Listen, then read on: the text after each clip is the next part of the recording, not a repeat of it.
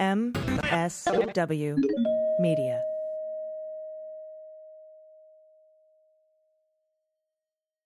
News with swearing. Daily beans, daily beans. Daily beans, daily beans. Hello and welcome to the Daily Beans for Friday, February 18th, 2022. Today, a judge rules that Donald, Ivanka, and Jr. must sit for depositions in the New York Attorney General's civil case against the Trump Organization. The 1-6 committee waives a subpoena for Ivanka Trump. The Oversight Committee asks the GSA to terminate the Trump lease on the old post office in the fallout of his accounting firm declaring his financial statements unreliable. And Sussman files a motion to dismiss John Durham's indictment. I'm your host, Allison Gill. All right, we've got kind of an interesting and weird show for you today. Alexander Vindman and Rachel Vindman had to postpone till next week. They got an important call they had to do today. So today I'm actually going to be talking, and this is serendipitous, because Adam Klasfeld is going to be joining us. He did gavel-to-gavel coverage of the hearing today, where the judge ruled that the New York Attorney General can get the depositions of Donald, Ivanka, and Jr., which isn't a surprise, but it's a very nice win. And the 8-page ruling has some zingers in it, and we're going to go over that with Adam a little bit later. And then we have the good news with Amy Carrero, and some news just dropped, okay? We got, the whole Sussman-Durham drama that was, ginned up by a bunch of conspiracy theories and abusive, in my opinion, court filings by John Durham over this past weekend in his inquiry to look into conflicts of interest. And then he goes off on a bunch of paragraphs about stuff that has nothing to do with the inquiry into conflicts of interest and just was there to rile up Trump's base and make Donald Trump happy. Well, now, as expected, I wasn't expecting this until Friday, but it came today, Thursday, as I'm recording this. We now have the motion to dismiss the indictment filed by John Sussman's lawyers. And then additionally, we have another document, another filing by John Durham in the case, and that's a motion to strike.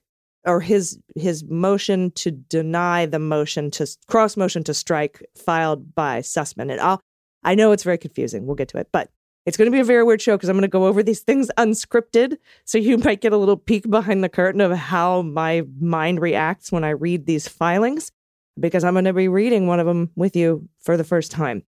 So anyway, we've got a lot of other news to get to. Big news today. So let's do it. Let's hit the hot notes. Hot notes.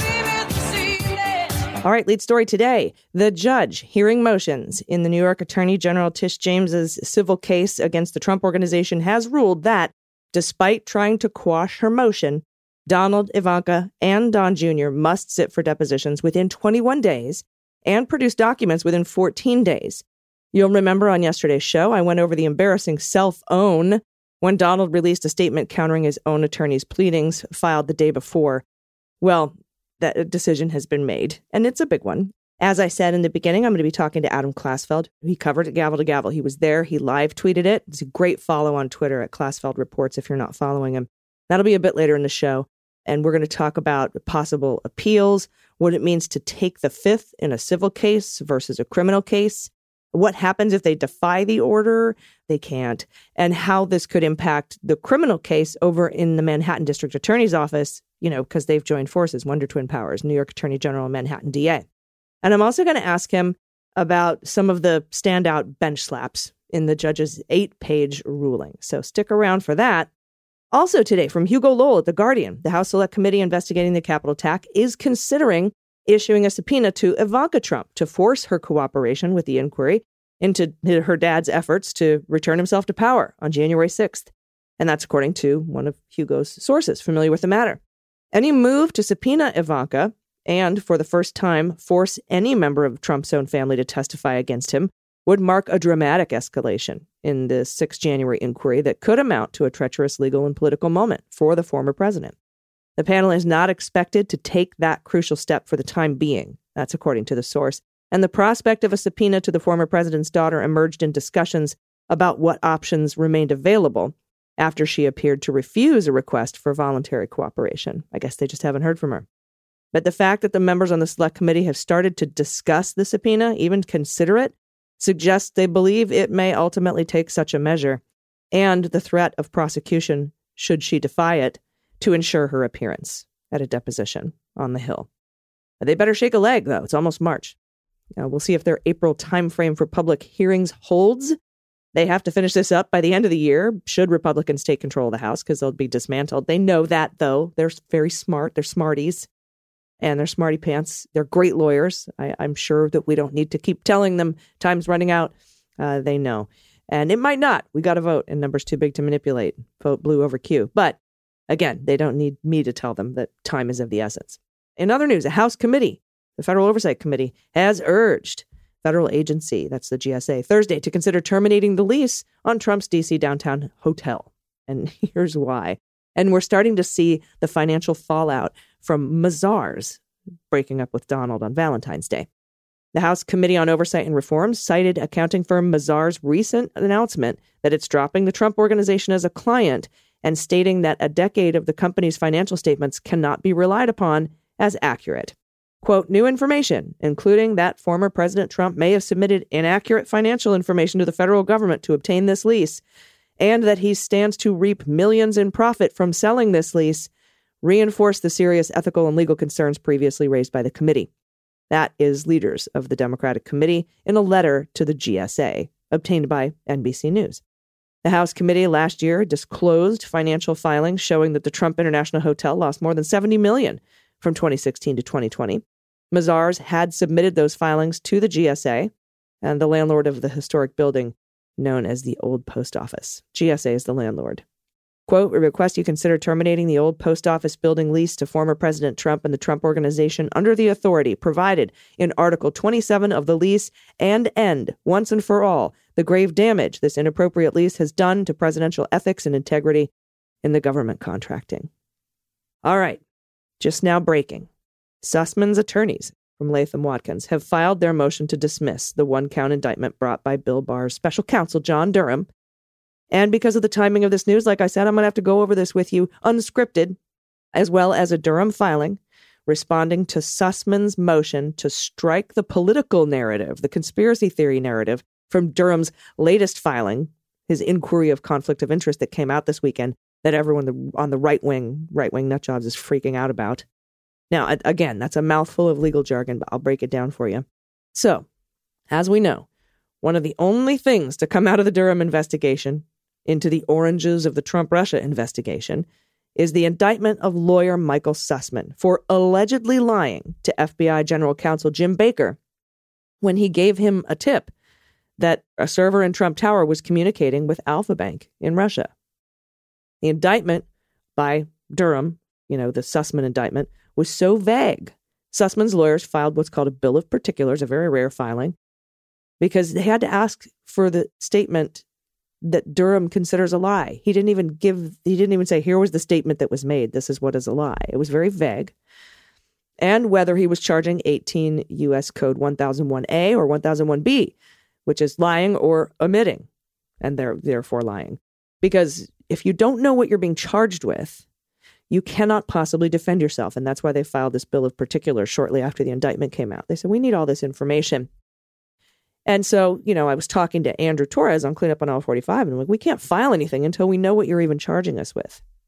But something I noted here on the Beans and on Cleanup on Aisle 45 a while back was that the alleged lie lacked materiality. It wasn't a material lie. Durham said Sussman told the FBI he wasn't there on behalf of any client. That's the lie. They didn't give a statement. They just said he failed to tell them he was there on behalf of any client. Durham alleged that he was there on behalf of the Clinton campaign, and had the FBI known that, they might have done things differently. They might have analyzed the data differently. They might have investigated differently. And if you've been listening for a while to this show or to Cleanup on Aisle 45 or following my tweets, you might have heard me yelling about all the might-haves. How can you possibly show materiality if it's just all might have? I might have. They might have. And this emotion so far from a cursory glance looks like that's what they're trying to dismiss it on. He filed this motion to dismiss before he even got answers for his bill of particulars, because he filed to dismiss the indictment just on the materiality of the alleged lie alone. In other words, we don't need to know exactly what the lie was for us to know it wasn't material, and therefore it doesn't even meet the elements of a 1001 charge, whether it's 1001A or 1001B. It doesn't matter. It's not material. It's ancillary, right?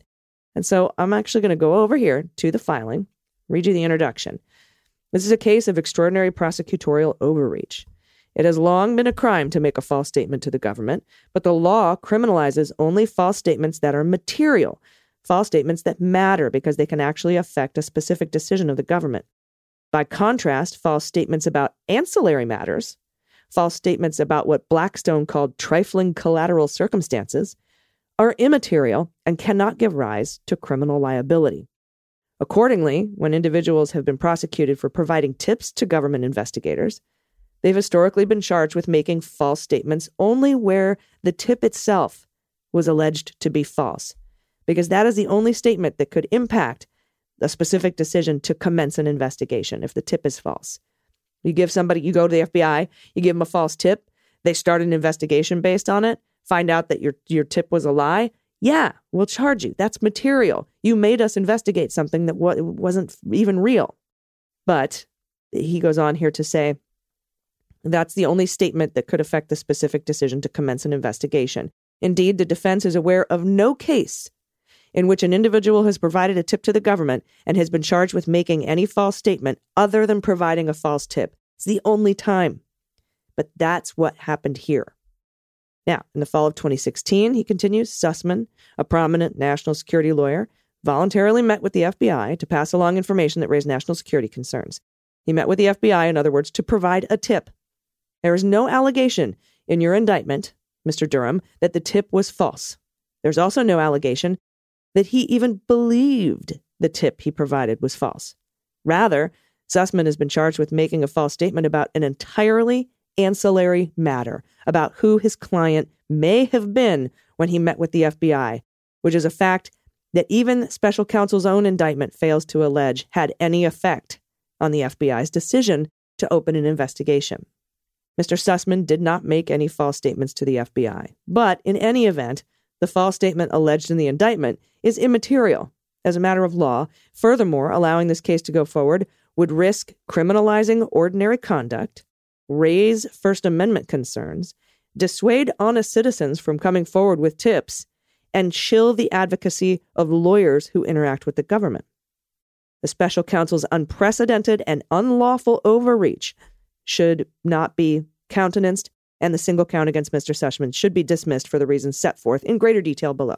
So, pretty straightforward, right? He's basically saying, look, it doesn't matter who he was there on behalf of. Who he was there on behalf of would not have made a difference into whether or not the FBI opened an investigation. If he just said, yep, I'm working for Hillary Clinton, me and this other guy, Jaffe, we found all this DNS traffic, we found it all, and here it is. By the way, I'm working on behalf of the Clinton campaign, doing opposition research into Donald Trump. That would not have an impact on whether or not the FBI would open an investigation. They go, oh, you're working for Hillary Clinton? Well, we're not going to look at that. That's not how it works. That's not how factual predication works. And as the lawyer, Sussman's lawyer stated, they cannot find one case of anyone being charged with a material lie unless the tip is false. And the tip isn't false, nor did he even believe it was false. Anyway, it goes on to a very detailed background, with most of which you know.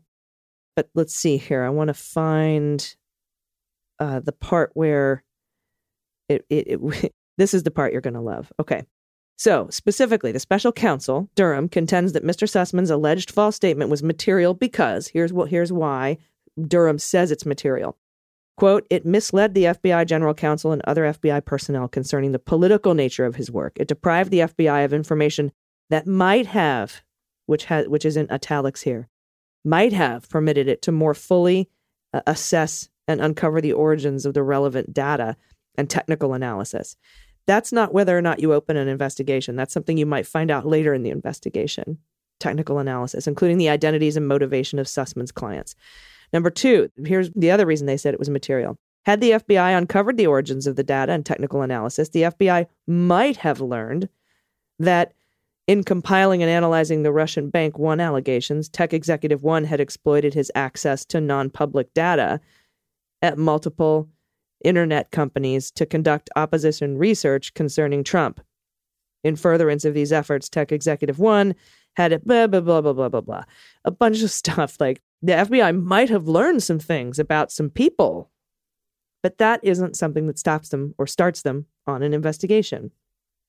3, it was relevant to the FBI whether Sussman was providing the allegations as an ordinary citizen, merely passing along information, or whether he was instead doing so as a paid advocate for clients with political agendas. Had Sussman truthfully disclosed he was representing a specific client, it might have prompted the FBI General Counsel to ask Sussman for the identity of such clients, which in turn might have prompted further questions. And In addition, absent Sussman's false statement, quote unquote, the FBI might have taken additional or more incremental steps before opening and or closing an investigation. But he doesn't say how they would have done that, just that they might have. Continues, the FBI also might have allocated its resources differently or more efficiently and uncovered more complete information about the reliability and provenance of the purported data at issue. Now, it goes into a long legal standard here. The indictment must sufficiently allege that Sussman's false statement was material, and it goes through all the case citations and legal standards for material lies. A false statement is material only if it has sufficient nexus to a specific government decision. And they say it's not enough that a false statement concern a specific government decision. To be material, the false statement must also be capable of influencing that decision. And that requires that the false statement have sufficient nexus or close connection to the decision at issue. And then they cite case history. Courts have not hesitated to vacate false statement convictions absent a sufficient nexus. And then they give examples. So you've dismissed this kind of shit before. Similarly, in the Sixth Circuit case, et cetera, here's some more. That this is, more case law, more precedent, more history. The only false statement charged is immaterial as a matter of law. So the only thing that you say that is charged here, it's immaterial. The only decision the FBI was trying to make was a decision whether to commence an investigation. Common sense alone dictates that when a false statement is allegedly made to an investigative agency, there is no investigation pending. The only decision that the agency could try to make is the decision whether to initiate an investigation in the first place.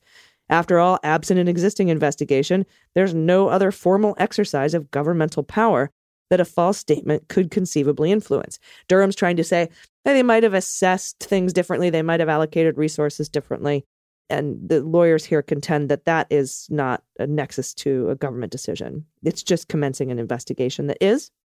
And then he says case law unsurprisingly confirms this common sense logic. He gives all the stuff and writing for the district judge, and then he even quotes Alito at some point to go on and to say Mr. Sussman's alleged false statement could not have influenced the FBI's decision to commence an investigation.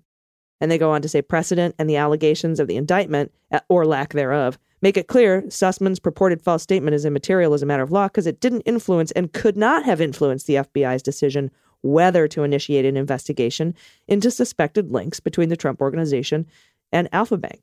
As set forth above, in order to influence a government decision, a false statement must have sufficient nexus or close connection. Where an agency is deciding whether to initiate an investigation, a false statement about the subject matter of the potential investigation, such as a false tip, would surely be material.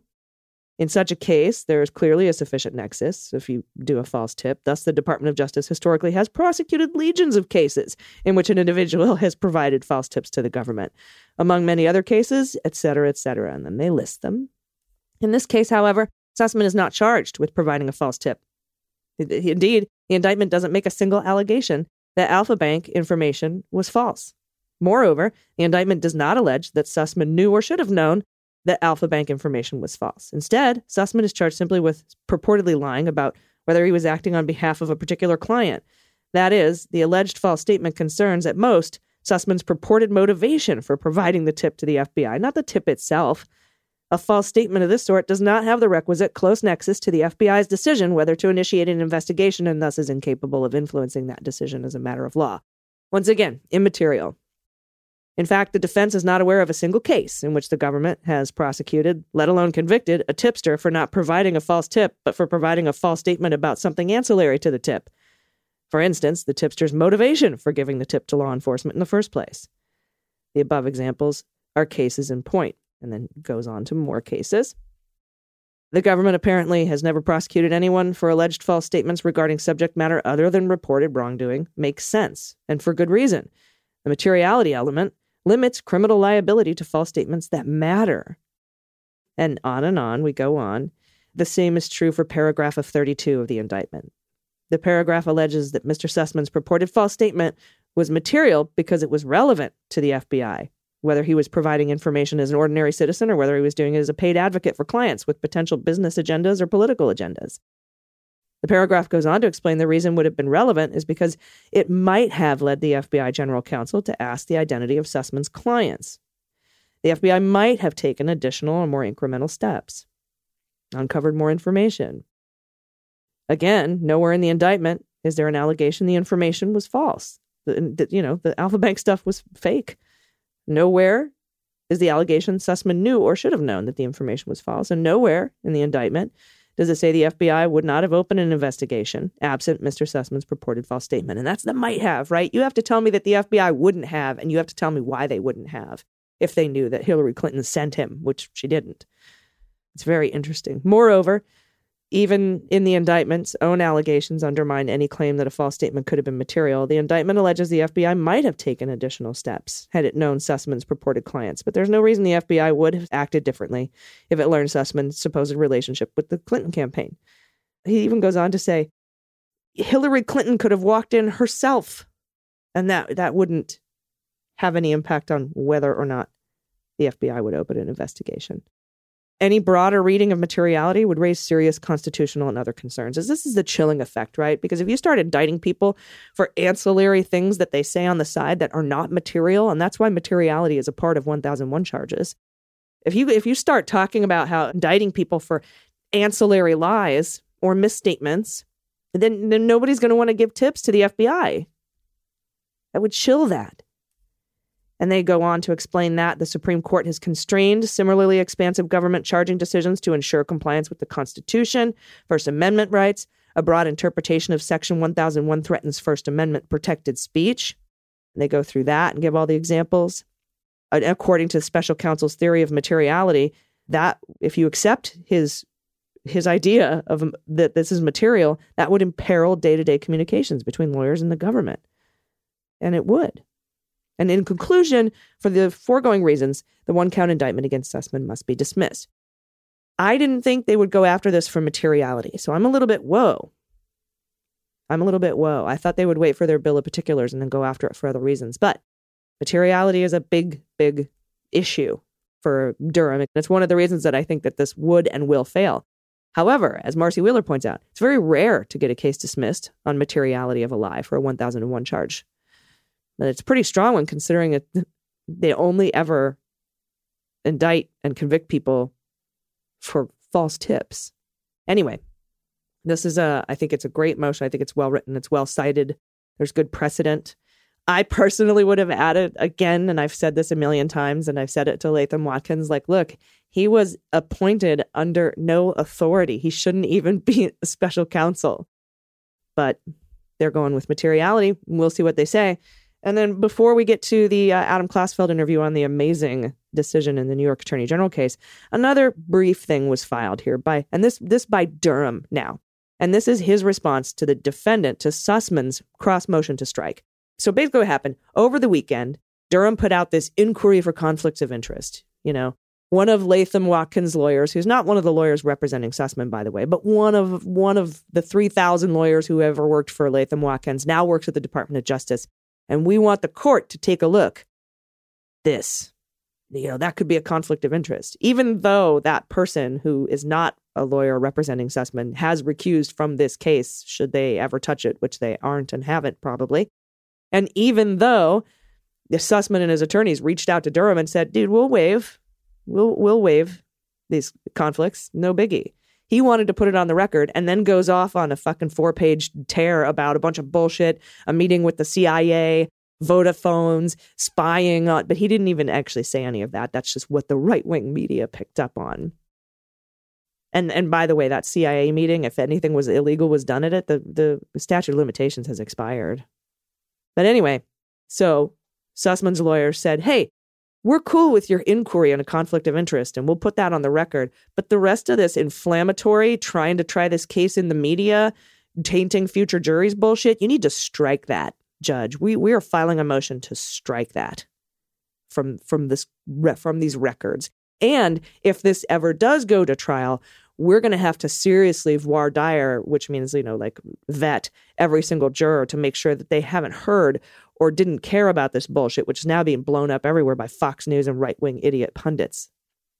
So they filed that motion to strike that, that bunch of conspiracy theory, that's seeding, right? Political, inflammatory statements. And so Durham has responded. And I have not looked at this yet, so we're going to look at it together. It's very short. And Durham says the United States of America, Special Counsel Durham, respectfully in opposition to the defendant's motion to strike 6 paragraphs from the government's February 11, 2022 motion to inquire into potential conflicts of interest for the reasons set forth below. As an initial matter, defense counsel has presumed the government's bad faith and asserts that Durham, myself, special counsel, intentionally sought to politicize this case, inflame the media coverage, and taint the jury pool. That is simply not true. The government included 2 paragraphs of limited additional factual detail in its motion for valid and straightforward reasons. Now here, I guess he's going to try to explain how all of that crap what that has to do with an inquiry for conflicts of interest. He says, first, those paragraphs reflect conduct that is intertwined with and part of events that are central to proving the defendant's alleged criminal conduct. All right, I'm going to take a pause right here and say, Durham, that might be something you put in an indictment, but it has nothing to do with an inquiry into potential conflicts of interest. So I'll read that again. Durham says, first, all that bullshit I said reflects conduct that is intertwined with, is part of, events that are central to proving the defendant's alleged criminal conduct. You don't need to prove the defendant's alleged criminal conduct in an inquiry for conflicts of interest. Second, he says, the government included these paragraphs to apprise the court of the factual basis for one of the potential conflicts described in the government's motion, namely that a member of the defense team was working for the Executive Office of the President of the United States, EOP, during relevant events that involved the EOP. Okay, so this is where he brings in the conflict of interest. But he fails to make that tie in the actual filing.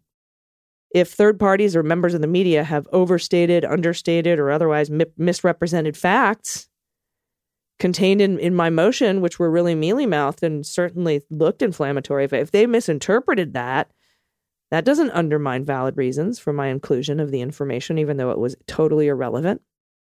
I'm spicing it up a little bit, if you can't tell, as I'm reading this. In light of the above, there's no basis to strike any portion of my motion. Indeed, the government intends to file motions in limine, in which it will further discuss these and other pertinent facts to explain why they constitute relevant and admissible evidence at trial. You don't need to file them. He just wants to get it out there. He wants to use the courts to get it out there. That is an abuse of courts, of the court system, of filings, piggybacking conspiracy theories and media inflammatory bullshit on the back of your court filings. And that, to me, is sanctionable. Sidney Powell was sanctioned for it, along with her 10 other friends in the Kraken strike force. And they're looking at being disbarred right now and maybe having their law license suspended. Anyway, he says, pursuant to case law and common practice in other districts and filing documents, it's just a bunch of bullshit. And he says, that said, to the extent of the government's future filings contain information legitimately gives rise to privacy issues or other concerns. All right, okay, so your privacy issue thing, you didn't want us to reveal any names. We won't do that in the future, like we did in our bullshit irrelevant filing. For the foregoing reasons, the court should deny the defendant's cross motion to strike. We'll see what happens. We'll see what happens with that. I'm more interested in what happens with the motion to dismiss. It's a tough one. It's a hard one. I truly believe in it. I think the materiality is bullshit. If it's not dismissed on that, it won't hold up in court. And of course, a dismissal would be appealed. We'll see what happens. All right. Sorry for the very long A block today, but those just got dropped on me. Thank you for allowing me to do those unscripted. I hope it wasn't too rambling. I hope it made sense. And of course, if you have any questions at all, you can send them to us at dailybeanspod.com and click on contact. I'll be happy to see if I can answer them for you. There's a lot going on with this case, even though it is the stupidest, most minuscule, ridiculous, immaterial case ever in the history of me looking at cases, which isn't very long, 5 years now. All right, we will be right back with Adam Klasfeld. Everybody, stick around. After these messages, we'll be right back. Hey, everybody, it's AG, and the Daily Beans today is brought to you by Helix Sleep. I love sleep. Sleep is my favorite thing. I do it all the time. I love naps. I love my bed, and I especially love my bed since I hooked up with Helix. Because before, I was tossing and turning, I was waking up sore, I couldn't get a good night's sleep. I thought it was stress and anxiety, but I was sleeping on a mattress designed for somebody else's sleep preferences and not my own. And that's what's amazing about Helix. If you go to helixsleep.com/dailybeans, you can take their 2-minute sleep quiz online, and it'll match you with a mattress that'll give you the best sleep of your life. They have soft, medium, and firm mattresses. They have body temperature regulating mattresses. If you sleep hot or you sleep cold or you get night sweats, which I do. They have ones that align your spine so you don't wake up sore if you've got back stuff. And they have a Helix Plus mattress for plus size sleepers too. Helix Midnight was what I needed because I'm a side sleeper and I like a medium firm mattress. So they matched me with that, and I am getting the best night's sleep of my life. I fall asleep fast. I stay asleep all night. I wake up feeling refreshed and alert. And as you know the drill. They have over 12,000 5-star reviews. They were awarded #1 best overall mattress pick of 2019 and 2020 by GQ and Wired magazine. And of course, as you know, leading chiropractors and doctors of sleep medicine recommend Helix mattresses to improve your sleep. They have a 10-year warranty. You get to try it out for 100 nights risk-free. They'll pick it up for you if you don't love it. And they have financing options too and flexible payment plans. So a great night's sleep is never far away. And right now, Helix is offering up to $200 off all mattress orders and 2 free pillows. If you happen to have any My Pillows, any Mike Lindell pillows in the house, now is your chance to replace them. 2 free pillows for you at helixsleep.com/dailybeans. That's Helix, HELIX, sleep.com/dailybeans for up to $200 off all mattress orders and 2 free pillows. All right, everybody, welcome back. I am joined by the one and only who's been looking at this New York Attorney General's case from gavel to gavel today, listening to it. From Law and Crime, Adam Klasfeld. Hello. Hi. Hi, it's good to see you. Good to see you too. That was amazing Twitter coverage today, by the way. Thank you. Thank you. Well, I like to get into the details. Yes, and there were a lot. And a lot of really bad lawyering, in my personal opinion. A lot of seemingly, again, with Trump attorneys using the courts to sort of campaign or spread conspiracy theories, and it's gotta be just getting on everybody's nerves, mine included, but some judges, but they have to be even keeled and cool. So let's talk about what happened today, because listeners are aware we're all caught up on the 115-page filing that the New York Attorney General Tish James dropped, and then this week Trump's attorney's response, pleadings to that filing. And then, of course, Donald's public statement, which totally he just stepped in it with. And now we have this hearing today to where we were expecting.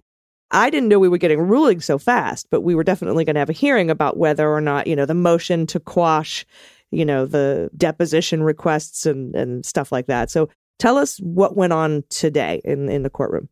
Well, what went on today was a pretty whirlwind sequence of events. We had a kind of freewheeling 2-hour hearing where, as you said, it sounded a little bit like people going on the stump, particularly Trump's attorney, Alina Habba, at one point said that the investigation was probably because Letitia James thinks that President Trump could win again in 2024. Just comments like that, where it sounded more like a political campaign than a kind of legal argument, but it was to advance these claims of selective prosecution and political axe to grind, and it didn't resonate before Justice Engoron.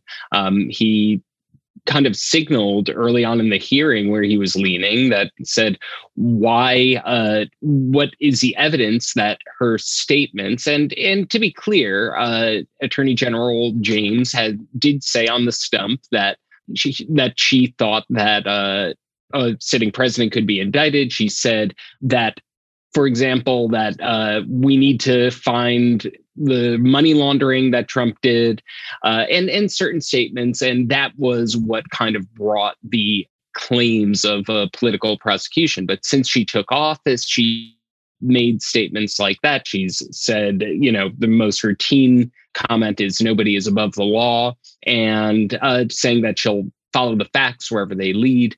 And essentially, the allegations of selective prosecution didn't go anywhere. At the end of the 2-hour hearing, Justice Engoron said, we'll have a ruling to you by 3 p.m. 3 p.m. rolls along, and it's a blistering ruling, this just scathing 8-page ruling that talks about how that Attorney General James would have been in blatant, and this is a direct quote, blatant dereliction of duty if she had not opened an investigation, if she had not issued those subpoenas.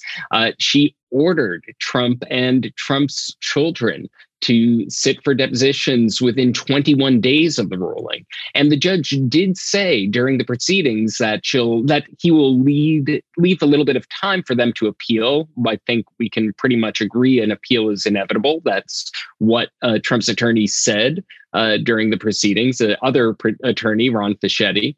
So that's no surprise there. But it was, and I just can't emphasize it enough, that's one of the lines. It would have been a blatant dereliction of duty not to investigate. He said that there was copious evidence of possible fraud that sparked the investigation. In another point, we're talking about, you mentioned the big Mazars news about his accounting firm cutting ties. Well, the Trump team put a kind of positive spin on that, and it led to one of the most scorching lines of the ruling, where the judge compared it, said it was Orwellian, compared it to Lewis Carroll and Humpty Dumpty for good measure, said that it was a kind of stock in trade of alternative facts.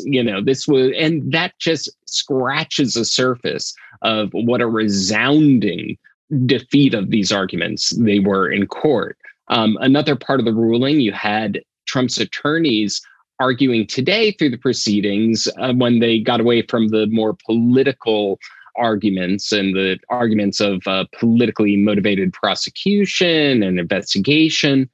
They got to a kind of constitutional issue, and it gets a little thorny. Essentially, it's, as it has become clear, when Letitia James is investigating the Trump organization and the Trumps, this is a civil investigation, but it is running parallel with this criminal investigation.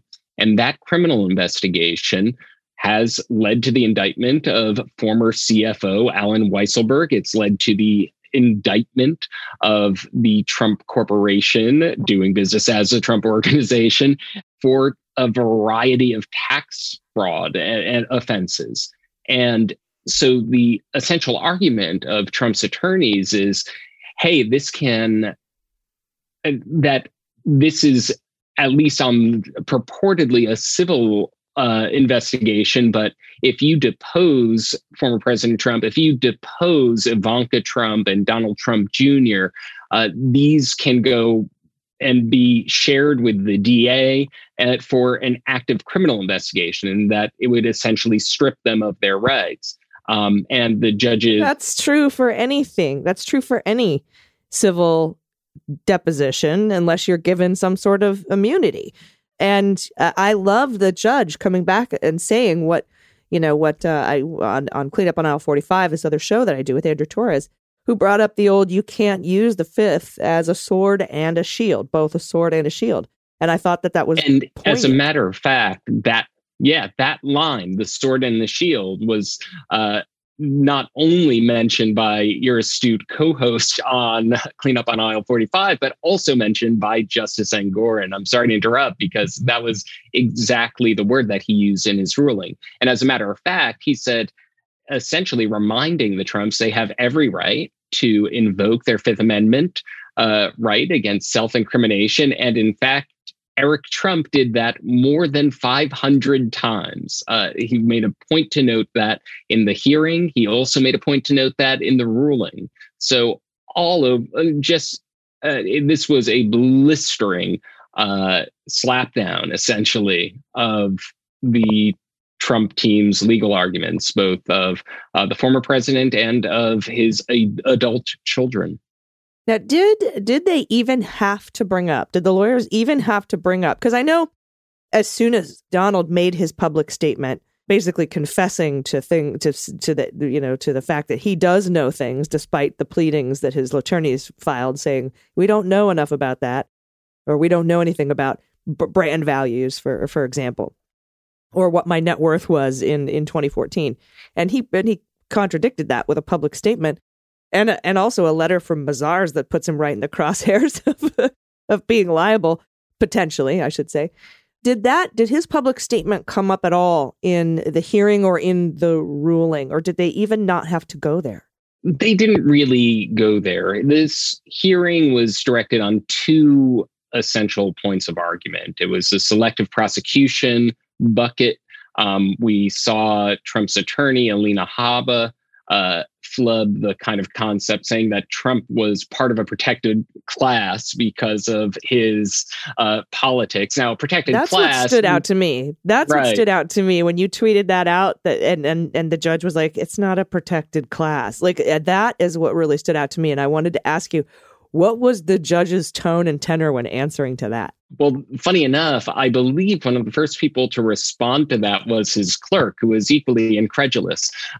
It kind of ranks up there. I remember in the post 2020 election litigation, Rudy Giuliani going up in court in one of the election overturning lawsuits in Pennsylvania in a federal court. And he was asked what standard of review to apply. And he said the normal one. Well, what kind of normal scrutiny? Now, there's no such thing as normal scrutiny. And the kind of idea that Trump is a protected class by nature of his politics under New York law, I think most legal observers would view that as kind of the same kind of normal scrutiny flub, something that just really stands out there. Mm-hmm. So that was a highlight. But really, the hearing didn't go into, there was very little discussion of Mazars. There was very little discussion about, this was an argument on the legal theories rather than the revelations. The facts that have come out.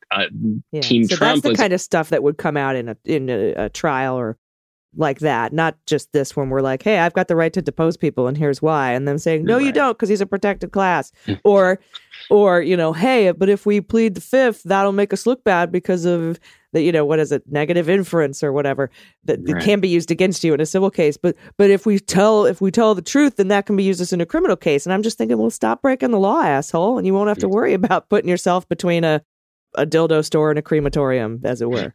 Right. Well, I don't believe that was the phrase that Judge Engoron used. However, I just always go back with the Four Seasons landscaping. I have.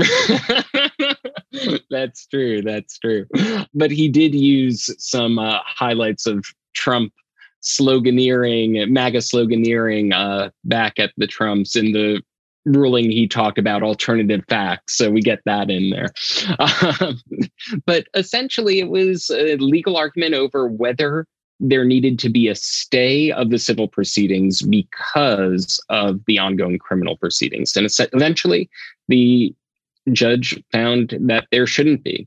This will likely be appealed, but it seemed clear wouldn't that be like the sword and the shield situation. Sorry to interrupt you, but if they had a stay, so they wouldn't have to be deposed in the civil case, then if they went to the criminal case, they could plead the fifth, and that cannot be used against you in a criminal case. And then when that shuts down, then you can go to the civil case and talk, because it can't be used against you in a closed criminal case. So that's using it as a sword, right? And that's exactly what the judge found. He basically said, using that exact phrase, you can't use the Fifth Amendment as both a sword and a shield.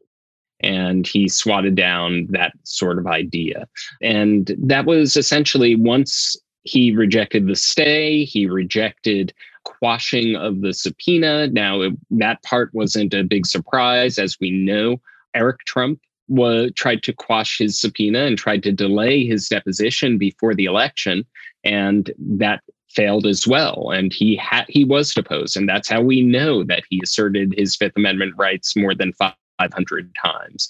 And at that point, they also argued that this appears to be criminal. Now, a lot has happened since then. There have been indictments since then, so things have changed, but the landscape in many other ways is quite similar to how it's always been.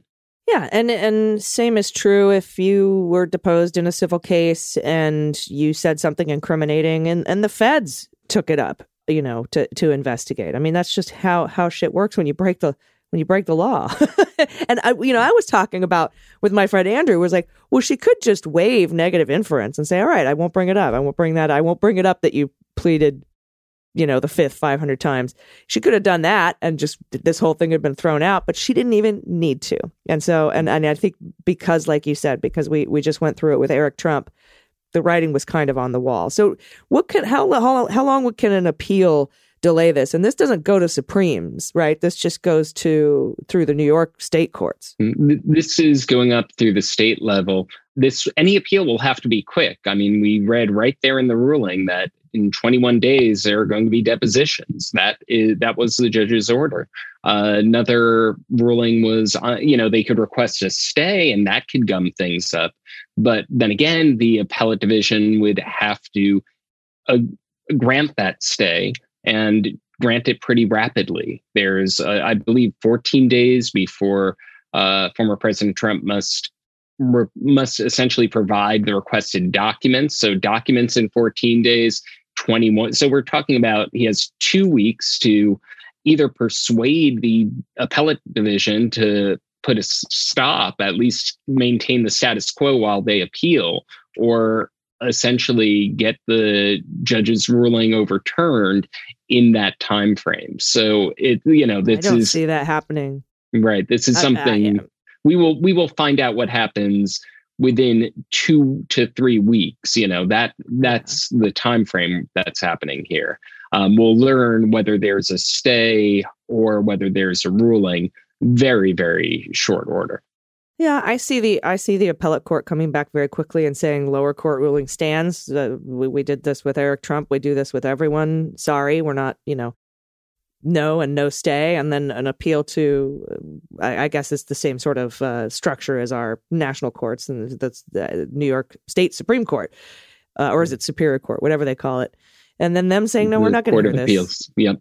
Yeah. And so I don't think, I think this will get batted down pretty quickly and pretty handily based on this. And I mean, that's what's great about an 8-page thorough ruling is that it tees it up nicely for the appeals court and any appeals going up to say, no, this ruling stands. It's a pretty, well explained, well thought out ruling here. But we'll see what happens. Maybe out of an abundance of due process and deference to criminal defendants, they might get a stay and consider it while they consider it. But I don't think it would take that long. We'll see what happens, though. You're right. And it's only going to be a few weeks. Right. We'll find out very soon. All right. Thank you very much. Everybody, you must follow Adam Klasfeld. Klasfeld Reports on Twitter for all of seriously, any court case that you care about, he's listening to and tweeting about. I promise. And also, Law and Crime. That's a free thing, right? No, you don't have to subscribe or anything, right? You just go and read it. Just visit lawandcrime.com. Awesome. Thank you so much, Adam Klasfeld. I appreciate your time today. Thank you very much for having me. Everybody, stick around. We'll be right back with the good news. Hello, I'm Jeff Stein. And I'm Jean Meserve. Together, we host the Spy Talk podcast. Every week, we delve into the worlds of intelligence, foreign policy, military operations, and the intersection of all three in national security issues. Spycraft, cybersecurity, violent extremism, whether at home or abroad, technology's impact on intelligence gathering. We cover it all and much more. We interview former spooks, military officers, government officials, journalists, and national security researchers, leveraging our backgrounds in military intelligence and homeland security, along with our decades of experience as journalists and news organizations like Newsweek, The Washington Post, and CNN. So join us every Thursday for a new episode of Spy Talk, available wherever you get your podcasts.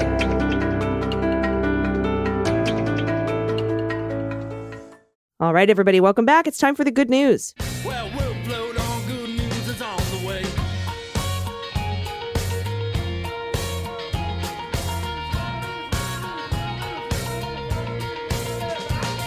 As if we didn't have enough good news today, we have more good news. And because it's Friday, we're joined by the famous and amazing Amy Carrero. Hello. Hiya. Big news day. Very big news day. Yeah, lots of Ooh. stuff happening. And it was some good stuff, some really good stuff. You know, Donald and Ivanka and Don Jr. have to testify, have to be deposed in the New York Attorney General. Yeah.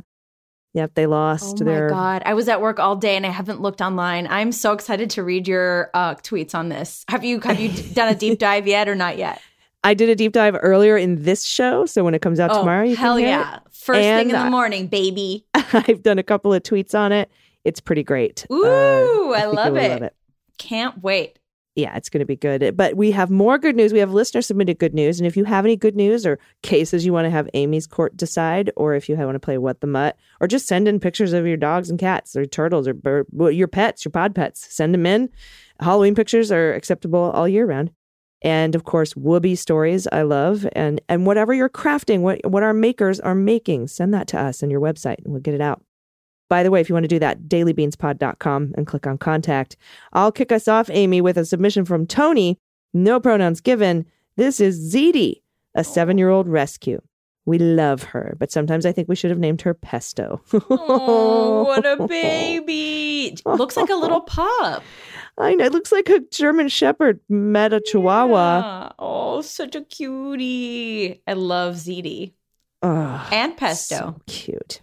And then from Daphne, pronoun she and her, I wanted to share the fairy lights I created to gift my children for Valentine's Day. Whoa. Oh, these are beautiful. Oh, look at them lit up. Holy shit. Are they like minis? Yeah, look at these. Wow. Man, some people are so talented. You're just like, what the fuck? Oh, How do that's people so come up with beautiful. this stuff? It's so gorgeous. I would love this gift. I would use it as a nightlight. These are just my beautiful. gosh, me too. Because it's not like super bright. It's like just the right vibe. Awesome. Love it. All right, you want the next one here, Amy? Sure, why not? Next up is Anne, pronouns she, her. Hey, Beans Queens, I'm the mom of the spaghetti squash loving Felix. And I just wanted to share that I am now a Patreon supporter and canceled my Spotify membership. Whoop, whoop. Woohoo! I am a workers' comp and estate planning attorney near Scranton, Pennsylvania.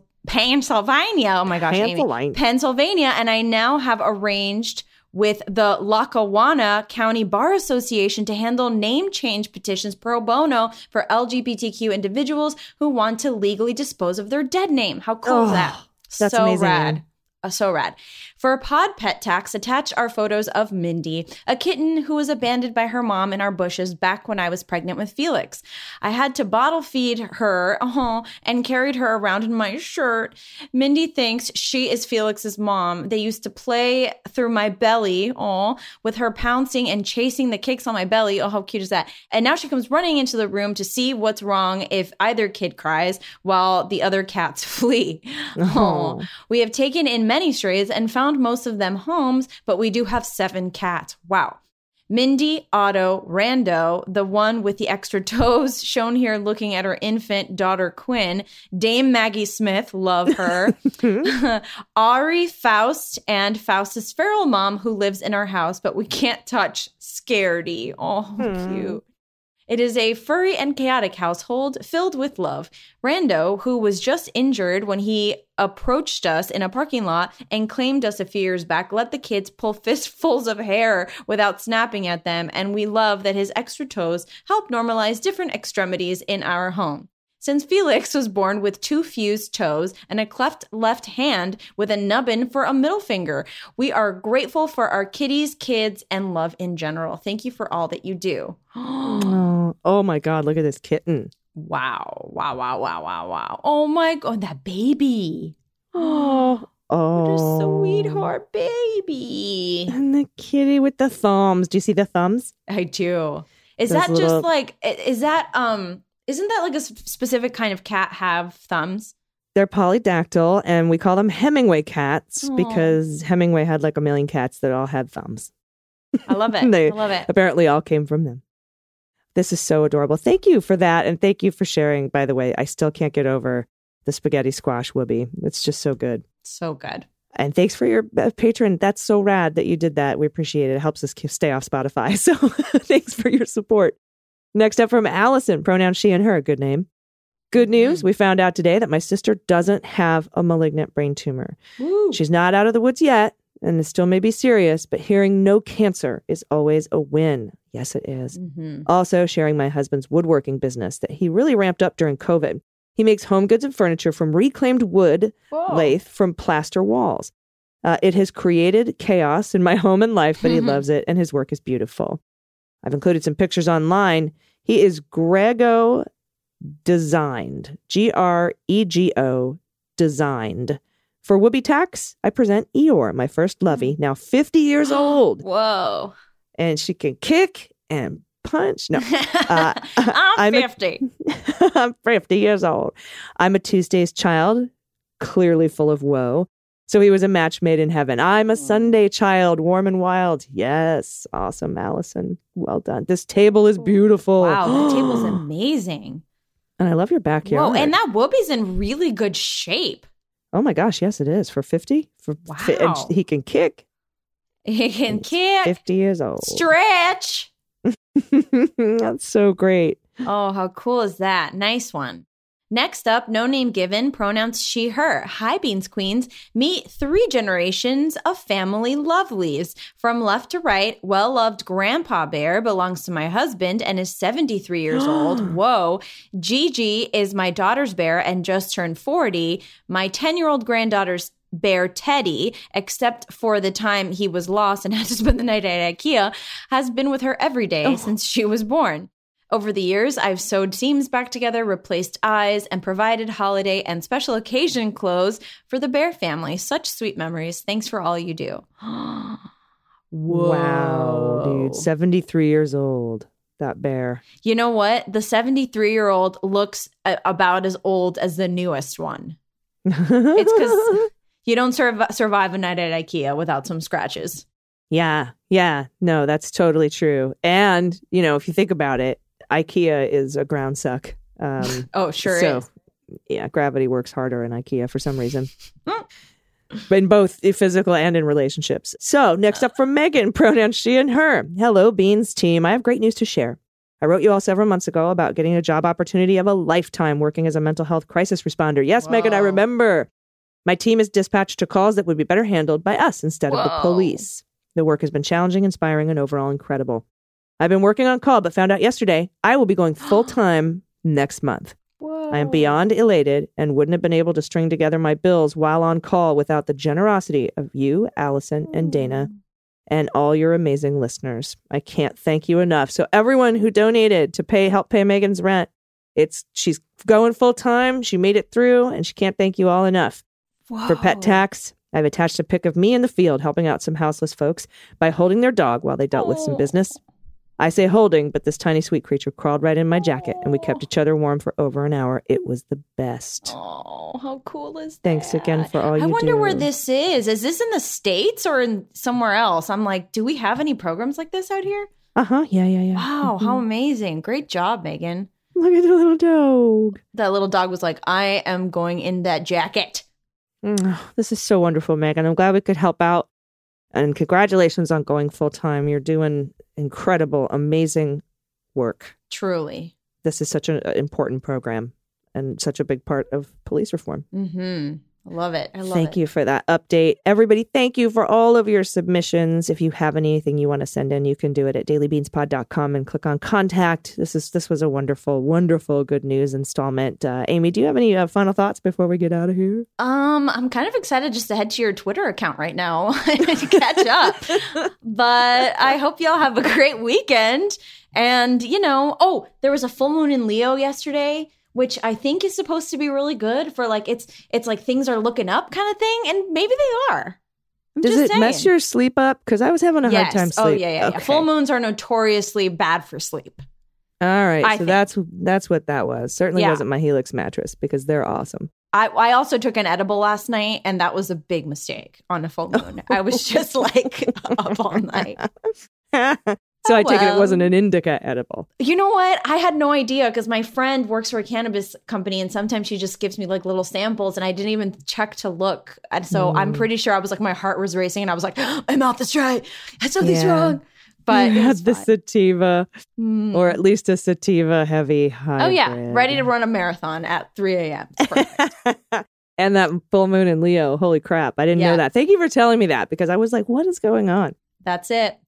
All right. Well, everybody, I hope you have a wonderful weekend. We will be here. I'll be here Sunday for the MSW Book Club for the penultimate episode of covering the book Corruptible by Brian Klaas. Next time, I think we start on March 13th or something like that.